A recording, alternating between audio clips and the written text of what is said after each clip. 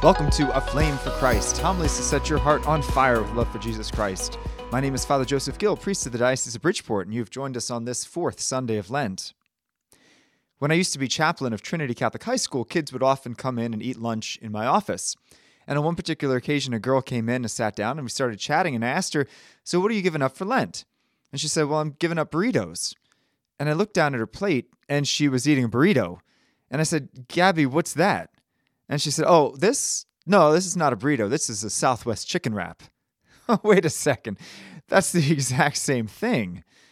You know, we're at the point in our Lenten journey where we may be tempted to kind of cut corners or to make excuses about why we can't fulfill our Lenten obligations.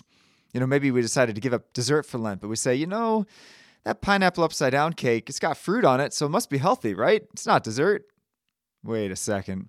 Or maybe we gave up gossip, but we say, I had to speak about so-and-so. It was just necessary to vent and kind of share what she did. All right, or maybe we committed to praying the rosary every day, but we get to the end of our day and just say, I'm tired and the Lord's going to understand and I'll just put it off till tomorrow. I know human beings have a remarkable ability to make excuses, and I'm preaching to myself first and foremost because I really am the master of excuses. One time there was a woman who was getting ready for church, and she saw her husband just kind of lounging in the chair reading the newspaper. She said to him, "Aren't you going to church with me?" And he said, "Nah, I'm not going. I don't like that new pastor." And the woman responded, "Well, you don't like the new bartender either, but you keep going up there." And so the man got up and went to church. He got the point that our excuses don't hold water. In today's gospel, the Pharisees are filled with excuses about why they can't follow Jesus after this incredible miracle of healing the blind man is performed right in front of their very eyes. First they say, this man healed on the Sabbath. That can't be a miracle. This man's a sinner. It can't be a miracle. Notice the damning words of St. John as he writes that the Jews had already agreed that if anyone acknowledged Jesus as the Christ, he would be expelled from the synagogue. So in other words, they already made up their minds not to believe in Jesus, and they're just looking for excuses and reasons to disbelieve this absolutely remarkable miracle in front of their eyes. There's really no reason for this except for pride. They don't want to experience what Father Mike Schmitz called the joy of being wrong. It's easier for them to think themselves right and ignore all that evidence that's plainly before their eyes, like a blind man regaining his sight. So, what about us? Because I've certainly never seen a remarkable miracle like that, like someone opening their eyes. And maybe we've struggled in our faith, and maybe we've said, Lord, I wish I could believe in you, but I need proof. I need to see a miracle. I need to see you raise the dead. I need to see you open the eyes of the blind. I just need to see a Eucharistic miracle. Then I'll believe. Then I'll follow more faithfully. But my friends, isn't life itself a miracle? We've never seen the eyes of a blind man opened, but we opened our eyes this morning. That itself is a gift. It's true that I've never seen anyone risen from the dead, but we arose from sleep to a new day of life. That itself is a miracle.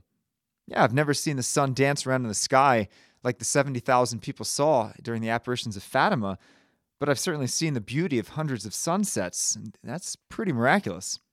Yeah, it's true that God has never audibly told me that he loves me, but hasn't he shown us that he loves us by giving us the love of family and friends?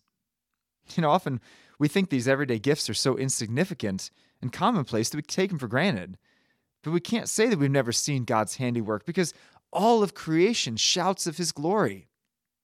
Now, someone may object, science can explain all of that. Sunsets and breathing and the psychology of human love.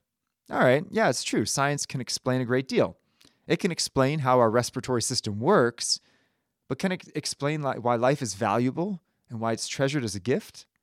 It can explain, how a sunset is light refracting off of dust particles in the air, but can it explain why we find it beautiful and awe-inspiring?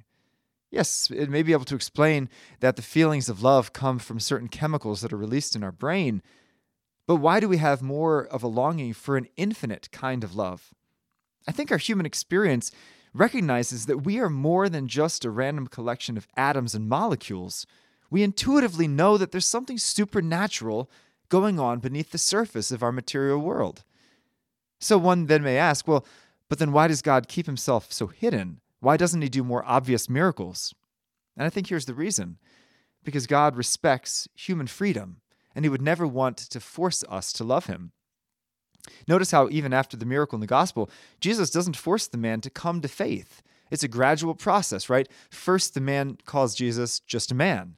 And then later on, he says, well, this man's a prophet. Later on, he says, this prophet is from God. And finally, at the end, he comes to true faith and he falls to his knees and says, my Lord and the Son of God, and worships him. In the same way, if God were constantly doing these mind-blowing things, we really wouldn't have much choice in the matter. We'd have to fall down and worship him because it's just so awe-inspiring. But instead, he wants to offer us a gentle invitation, not an earth-shattering miracle to compel us to love him. It's something that must be done in freedom. This has a very practical consequence. At least in my church, we're coming to the end of our religious education. And this past year, we required families to attend Mass together, not to make it a hoop to jump through, but to try to develop within us a regular habit of worship together as a family. But in a couple of weeks, when CCD ends, our hope really is that families will accept the invitation to continue coming to Mass. We can't force, and we wouldn't want to, because love is not forced. Love responds freely to the invitation. But we have to recognize that at the same time, there's going to be a lot of excuses that are going to boil up in our hearts for why we can't come to Mass and why we can't practice our faith. We say, well, we're too busy, or we got sports games, or we're too weak and sinful to follow him. It's too difficult, or, it's just not practical. Or what will people think of us if we start really living out our faith? These are some of the excuses that are going to arise in our hearts if we really are true about, serving Christ and loving him. And what's the answer to that? The answer to all these excuses: we keep our eyes fixed on Jesus.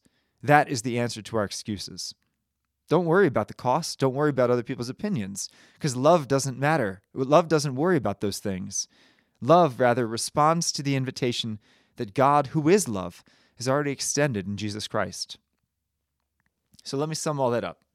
As we continue our Lenten journey and our journey through life, we'll be tempted with many excuses to abandon the practice of our faith.